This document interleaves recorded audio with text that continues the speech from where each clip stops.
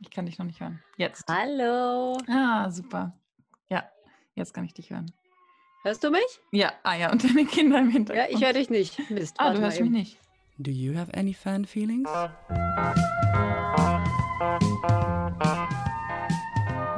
Catch a Fan Feeling, a podcast about queer fandom.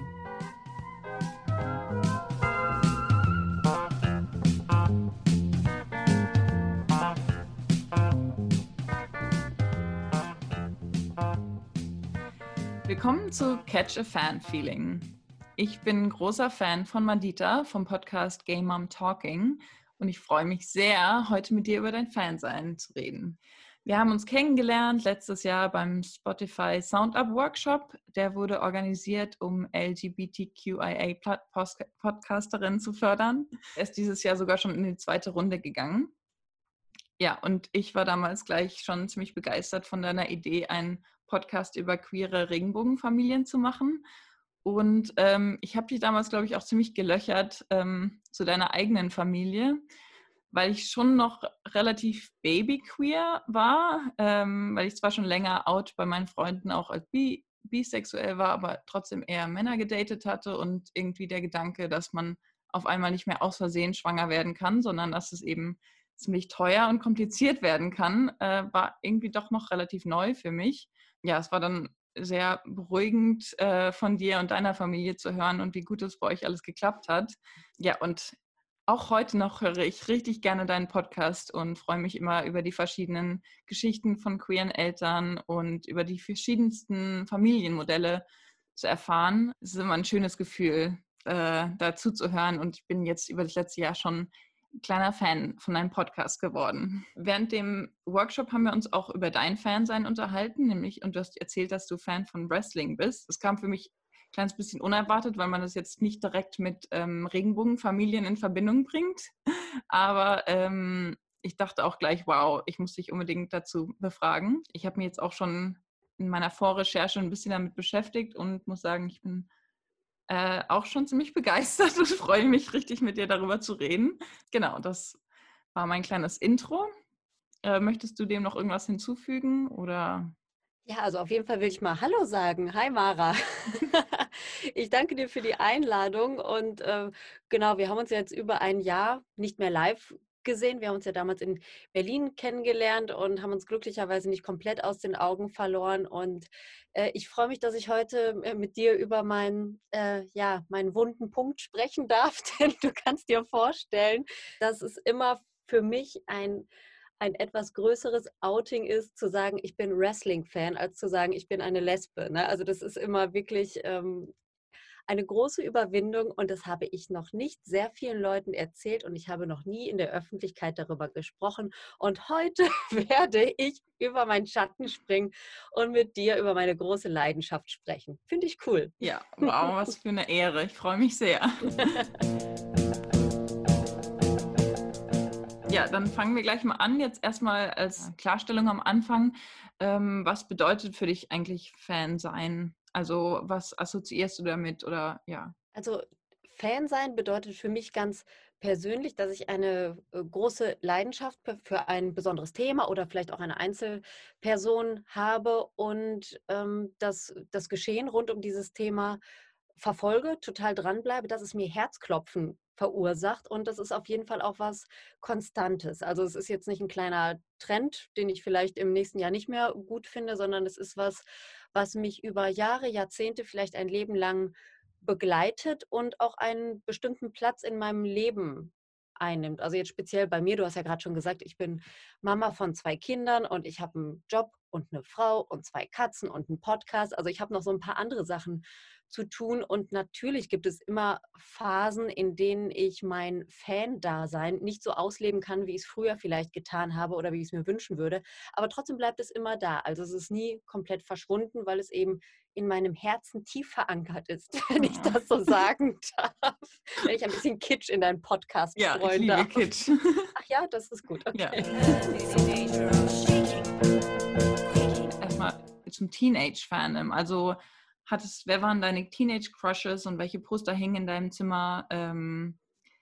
Oder warst du damals auch schon Fan von Wrestling? Ja, ich bin schon seit ich 8 bin, bin ich schon Fan.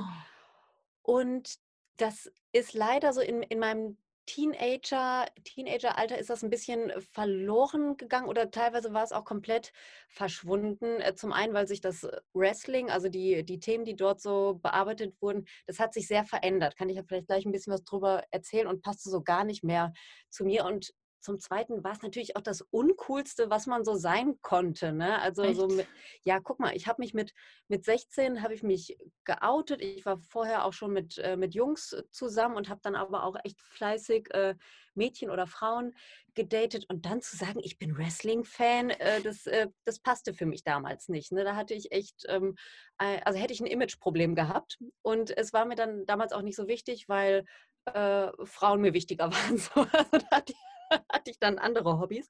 Aber so in meinem ganz frühen Teenageralter, also weiß nicht, so mit 12, 13, da hatte ich Wrestling-Poster in meinem Zimmer hängen. Ja, und zwar viele. Von oben bis unten, überm Bett, unter der Decke, überall. Ja. Hat dir das auch irgendwie bei deinem Coming Out geholfen? Oder hat es... Nee, also ne, beim Coming Out hat es mir tatsächlich nicht geholfen, aber also das Wrestling ist immer noch und war es damals total eine sehr männerdominante Branche und auch so, also das hat auch ganz viel mit dieser toxischen Männlichkeit zu tun. Ne? Wir Mhm. trommeln uns auf die Brust, wir hauen uns auf die Nuss, ne? Wir zeigen, wer hier der Stärkste ist. Und das war etwas, was mir irgendwie schon so in meiner Rollenfindung vielleicht geholfen hat. Denn ich habe schon ziemlich früh gemerkt, okay, ich bin jetzt nicht so das mädchenhafte Mädchen. Ich will nicht mit den Barbie-Puppen spielen, die die anderen Mädels haben. Und auch ansonsten interessiere ich mich nicht so sehr für die Themen, die andere gut finden. Und da war es für mich schon so eine Art kleine Rebellion zu sagen, ich stehe aber auf die halbnackten Muckimänner, die sich da durch den Ring werfen. Und das war für mich als Kind, auch als älteres Kind schon irgendwie wichtig, um mich zu distanzieren von diesem pinken Tütü-Kram, den andere Mädchen gut fanden. Also ich habe dann wirklich mit meinen Cousins und meinen Brüdern, wir haben dann gekämpft. So, ne? Das war das, was ich als Kind so gemacht habe. Und das hat mich ein Stück weit nicht physisch, aber doch psychisch dann stark gemacht im wahrsten Sinne des Wortes, wenn wir uns dann da verkloppt haben und diese Moves geübt haben. Also es hat schon so zur Findung meiner Rolle beigetragen, aber zum Coming Out wirklich überhaupt nicht. Also da war es mir sehr Ja. peinlich. Das habe ich dann eher versteckt, ja. Mhm. Das heißt, du warst aber dann schon auch eher noch Fan von dem Man-Wrestling oder ich weiß nicht, wie man das... Ja, Oder von das den hat Männern? allerdings damit zu tun, dass es damals, als ich Kind und dann Jugendliche war, gab es nicht so viel Frauenwrestling. Also es gab nicht so viel, aber vor allem gab es in Deutschland nicht so viel zu sehen. Damals gab es ja noch lineares Fernsehen, da musste man ja das gucken, was einem da präsentiert wurde. Und Frauenwrestling fand fast gar nicht statt. Also hatte ich eigentlich nur die Möglichkeit, mir die starken Jungs anzugucken. Heute ist das anders. Heute gibt es sehr gute Wrestlerinnen, die wirklich ganz klasse sind und inzwischen bevorzuge ich dann auch die Frauenkämpfe, weil die einfach qualitativ inzwischen richtig super sind und ich das natürlich auch gerne unterstützen möchte, dass die Frauen jetzt auch die starken Rollen einnehmen dürfen in dieser sonst so männerdominierenden Branche. Ja. Gut, dann kommen wir mal zum nächsten, also eher zum generellen Fandom, Mhm. deinem Queer-Fandom. Von wem oder was bist du Fan? Also bin ich Wrestling-Fan. So. Ich bin ja jetzt nicht mehr so ganz taufrisch. Also ich bin jetzt 38 Jahre alt und ich bin seit 30 Jahren Wrestling-Fan mit Mhm. Unterbrechungen. Und es ist jetzt nicht so, dass ich jetzt eine bestimmte Person habe, die ich total toll finde, weil die haben natürlich inzwischen dann auch wieder alle aufgehört oder sind gestorben oder, oder so. Also es gibt natürlich die Helden meiner Kindheit gibt es teilweise gar nicht mehr. Also würde ich schon sagen, dass ich so ein genereller Wrestling-Fan bin, aber es gibt natürlich so ein paar Charaktere, die da sehr herausstechen und ich dann, wo mir noch ein bisschen das Bäuchlein kribbelt, wenn ich so daran denke, wie ich früher für diese Person geschwärmt habe. Das gibt es schon, aber dass ich jetzt heute so ein oder eine habe, die ich so total toll finde, wüsste ich jetzt nicht. Das ist halt Mhm. eher so, es hat sich auch so ein bisschen verändert, mein Fan-Sein. Also als ich jünger war, fand ich dann wirklich immer so eine einzelne Person richtig toll.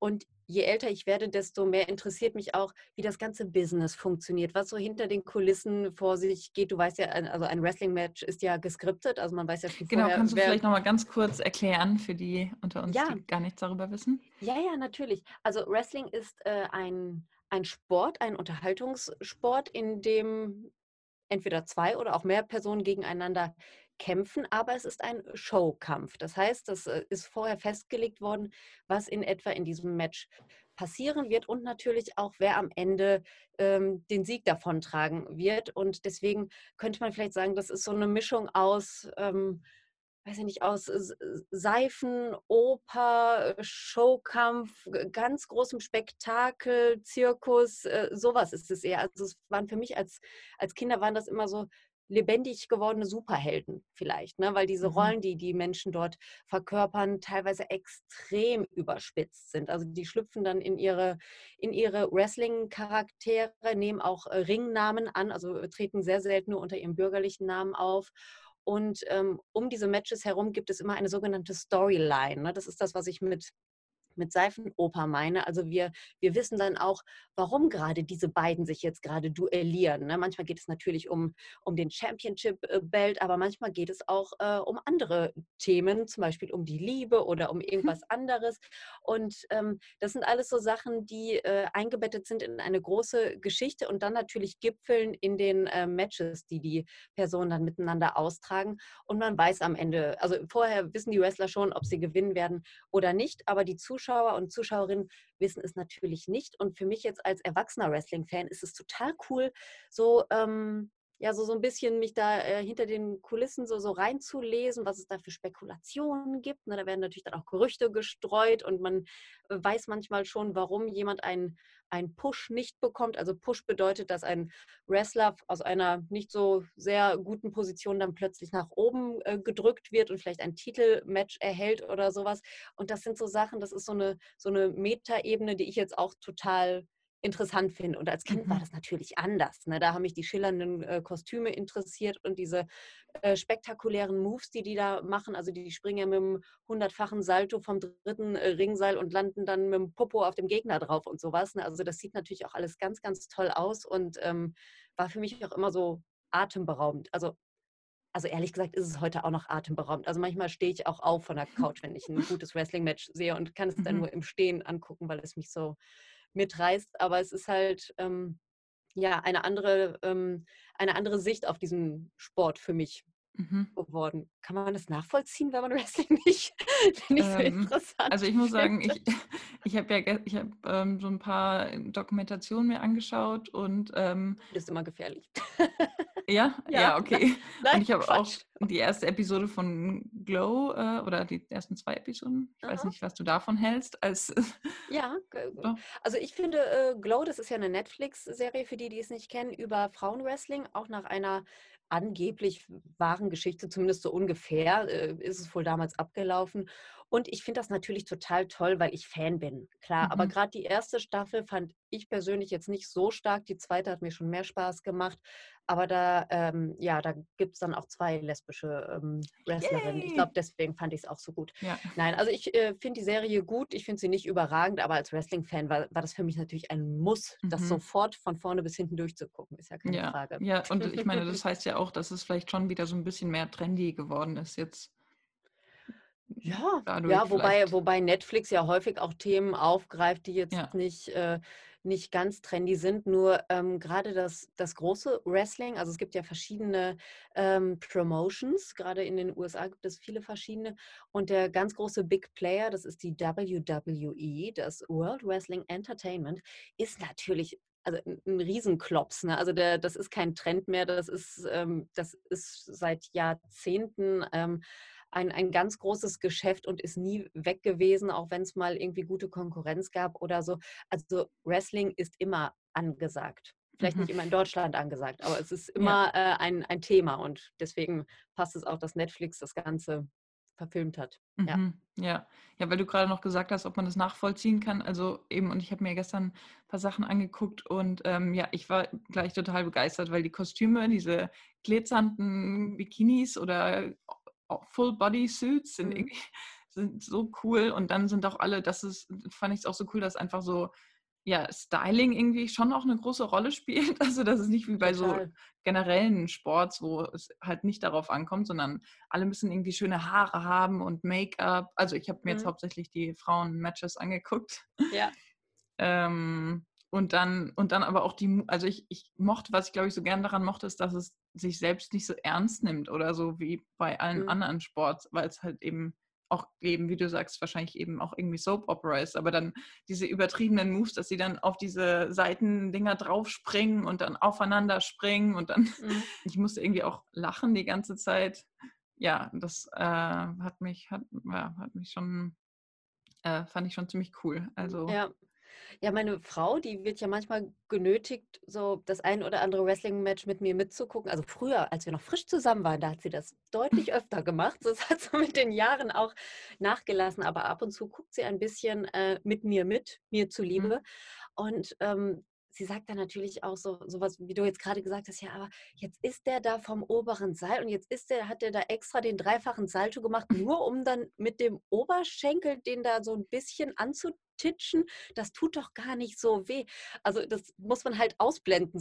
Das hat mit Realität natürlich nicht viel zu tun. Das ist mhm, ein Sport. Ne? Und ja, es geht nicht darum, den anderen tatsächlich zu verletzen, sondern eine gute sportliche Show abzuliefern. Und natürlich ist das ein Riesenausmaß an Training, was die da auf sich nehmen müssen.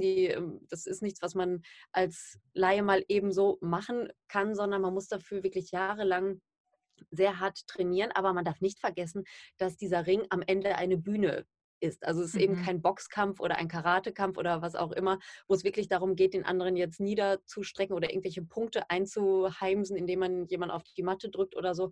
So funktioniert Wrestling nicht, sondern das soll Spaß machen, das soll spektakulär ohne Ende sein und ja, soll den Zuschauer, die Zuschauerin eben fesseln. Und man soll im Bestfall am Ende noch nicht so richtig wissen, wer denn das Match jetzt gewinnt, obwohl es manchmal natürlich für jemanden, der schon länger Fan ist, schon manchmal klar ist. Aber mhm, auch ich okay. werde total oft überrascht, wenn es gut gemacht ist und das macht dann Mhm. echt Spaß. Und wie sieht es eigentlich aus mit den queeren Menschen im Wrestling? Also gibt es da zum Beispiel auch viele Lesben und Also, gibt's da- also natürlich gibt es queere Menschen, so wie es in jedem Sport queere Menschen ja. gibt. Es ändert sich gerade viel. Also früher war das echt so eine Macho-Domäne. Da hätte sich, glaube ich, kein schwuler Wrestler getraut, sich zu outen. Das ist dann auch so häufig, wenn die dann in den Ruhestand gegangen sind oder so, dann hat man da Mhm. nochmal was gehört, dass sich dann doch jemand geoutet hat. Und heute ist es natürlich ein bisschen anders, weil sich auch politisch was getan hat, weil sich gesellschaftlich was getan hat. Und jetzt gibt es vereinzelt Wrestlerinnen und Wrestler, die sich outen, also auch die bei der WWE unter Vertrag sind. Es gibt auch eine sehr bekannte transidente Wrestlerin, die auch gerade einen richtig guten Lauf hat. Also das gibt es Cool. Wie schon. heißt sie? Ähm, Guck mal, jetzt habe ich gesagt, sie ist ganz bekannt. Naja, sie ist Frauen-Champion gewesen bei der AWE. Das ist eine relativ neue Promotion, gibt es irgendwie seit 1,5 Jahren oder so. Deswegen bin ich da jetzt gerade nicht so im Thema drin. Aber natürlich habe ich mich darüber total gefreut, ne? Weil Mhm. das Transsein jetzt auch nicht Teil der Storyline war. Also es wurde gar nicht groß darüber gesprochen, sondern sie war einfach da. Sie ist also Ja, in der wow, Women's cool. Division angetreten, weil sie eben eine Frau ist, ne? Und dass sie Ja, eine ja, Transfrau ist, spielte keine Rolle. Aber es ist bekannt. So. cool. Dann gibt es auch eine Handvoll Wrestlerinnen und Wrestler, die sich bewusst outen, um eben auch eine Vorbildfunktion einzunehmen.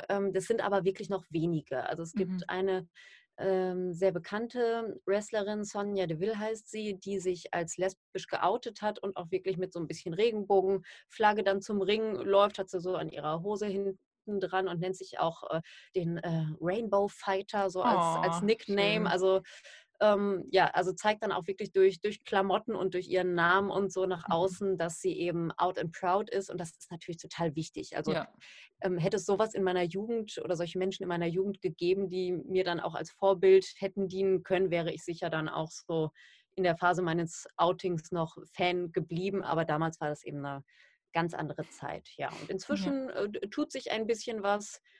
Ja, aber tatsächlich nicht so, dass es jetzt so sehr hervorsticht. Das ist natürlich ein Thema, was mich interessiert, ne, wo ich immer so ein bisschen Auge drauf habe. Aber ja, es ist nicht so, dass Wrestling jetzt ein besonders queer-freundlicher Sport wäre oder so. Das Mhm. nicht. Aber es gehört natürlich auch dazu. Ja, okay. Gab es für dich mal einen Fan-Moment, wo du eine Person getroffen hast oder was irgendwas Besonderes passiert ist, an das du dich jetzt bestimmt erinnerst? Also ich habe ja gerade schon erzählt, als ich Kind war, habe ich wirklich so einige Wrestler total angehimmelt und das sind ja alles Menschen, die in den USA leben und die ich nur aus dem Fernsehen kannte und die für mich unerreichbar weit weg waren. Es gab kein Internet, also man konnte ja irgendwie gar nichts machen, außer an diese Leute dann so zu denken, ne, oder sie sich im Fernsehen oder mal in einem Printmagazin anzugucken und irgendwas über die zu lesen und so.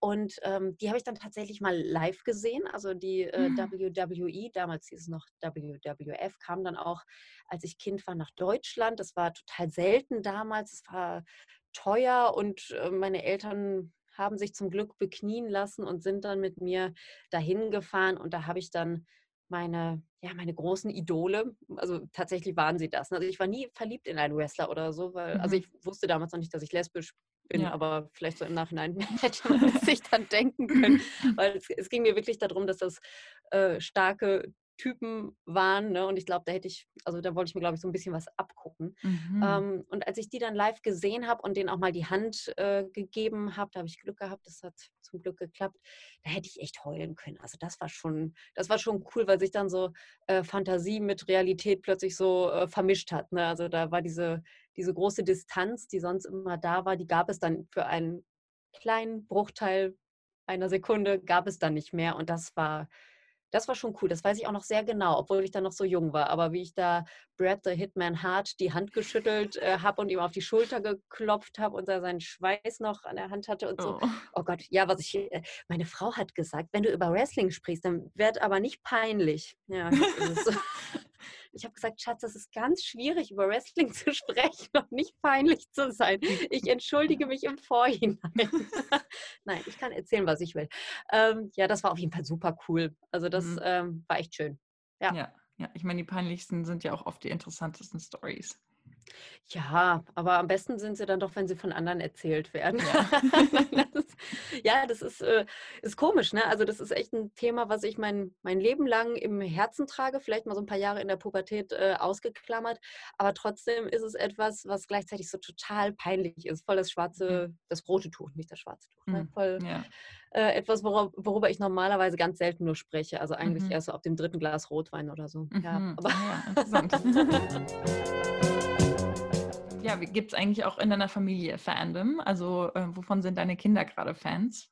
also nicht so wirklich. Die sind ja noch sehr jung. Meine Tochter wird jetzt im November 7. Also, oh, sie hat nächste Woche Geburtstag. Ich sollte mich mal kümmern. Ja, sie wird Mhm. 7 und sie ist von bestimmten Figuren aus ihren Büchern ist sie Fan. So, das sind Kinderbücher und sie findet dann bestimmte Figuren toll und macht dazu auch so Fanfiction, was ich total geil Oh, finde. Also sie wie ist jetzt gerade in cool. der 1. Klasse, lernt gerade lesen und schreiben. Also sie macht das alles noch mündlich, aber sie kann echt eine Stunde mir eine Geschichte erzählen, die sie sich selber ausgedacht hat mit diesen Figuren dann in den Hauptrollen. Und ich freue Mhm. mich drauf, wenn sie wirklich ja, richtig schreiben kann und das dann mal alles zu Papier bringen kann. Dann werde ich damit ein ganz großes Geschäft machen, weil ich alle ihre Bücher verkaufe. Und das, Mhm. denke ich, wird so kommen. Und mein Sohn, der ist 4, der findet, wovon ist der Fan? Von Zerstörung, von Baggern. Nein, er ist ein sehr körperbetonter Junge. Ich könnte mir vorstellen, dass er später auch Sportfan wird. Ich glaube aber nicht, dass er Wrestling-Fan wird. Mhm. Meine Tochter Okay. durfte einmal mitkommen zum Wrestling. Die fand es Mhm. total super. Ja, Also, ja, cool. vielleicht ist das eine gemeinsame Leidenschaft, die wir dann teilen. Mhm. Wobei ich dazu sagen muss, ich hatte mich dann natürlich vorher informiert, dass das auch für Kinder geeignet ist, denn da kann man natürlich dann auch böse überrascht werden. Ja. Und wir waren dann bei einer Veranstaltung von einem ganz kleinen Wrestling-Verein hier aus der Mhm. entgegen. Den kannte ich auch, den Verein hatte ich auch vorher schon ein paar Mal mir Veranstaltungen von angesehen und die haben gesagt, ja, da kommen mehrere Kinder an dem Tag hin, da passiert nichts und so. Und sie fand so genau das Gleiche, was du gerade gesagt hast, ne? Diese Kostüme, gerade die Frauen in diesen Kostümen, dass die Frauen plötzlich so Heldenkostüme tragen, so schillernde Ausrüstung und dann vom obersten Seil springen und so, das fand sie wirklich am allerbesten, obwohl da nicht viele Frauenkämpfe waren. Ich habe sie nachher gefragt, was ihr am besten gefallen hat. Ja, die Frau in dem Kostüm und die in dem Kostüm, also da hast du schon gemerkt, okay, da hat sie auch richtig Lust drauf, eben weibliche Performerinnen dann zu sehen, die solche starken Charaktere irgendwie verkörpern und so. Das fand ich irgendwie richtig schön. Also mal gucken, wenn Corona vorbei ist, wollen wir das gerne nochmal machen und mal schauen, was sich da entwickelt. Auch selbst schon mal Wrestling gemacht? Oder? Oh, ja.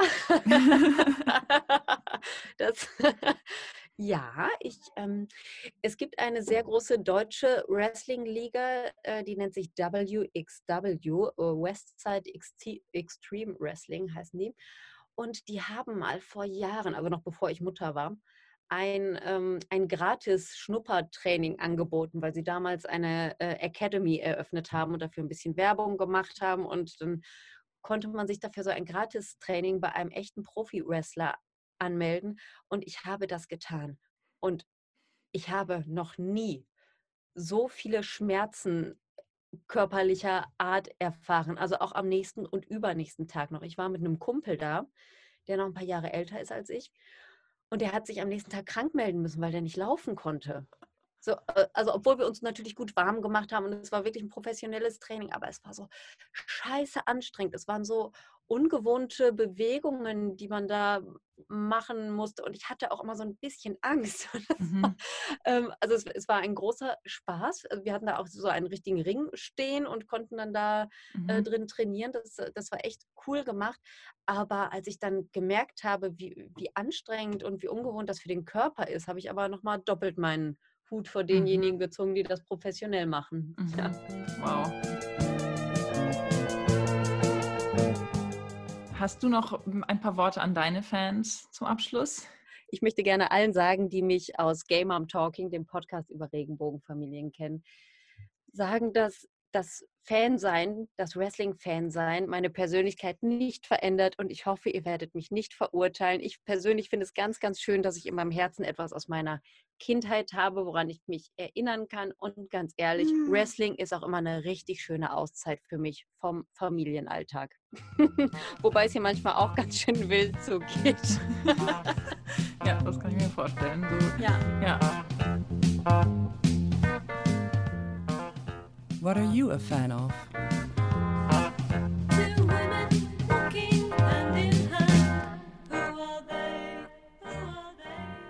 Das war Catch a Fan Feeling.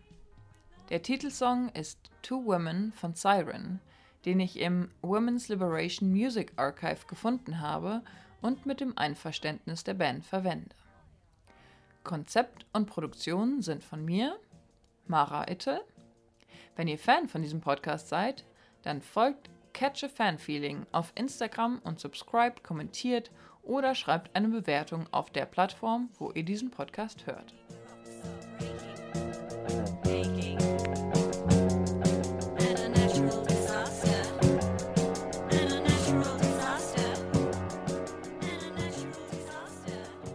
Mein Sohn kann auch schon einen Wrestling-Move. Ja? Ja. Welchen? Die Powerbomb, oder? Nee, den Samoan Drop machen wir manchmal. Cool. Weißt du, wo ich dich so auf die Schulter nehme? Ach, das zeige ich dir gleich nochmal.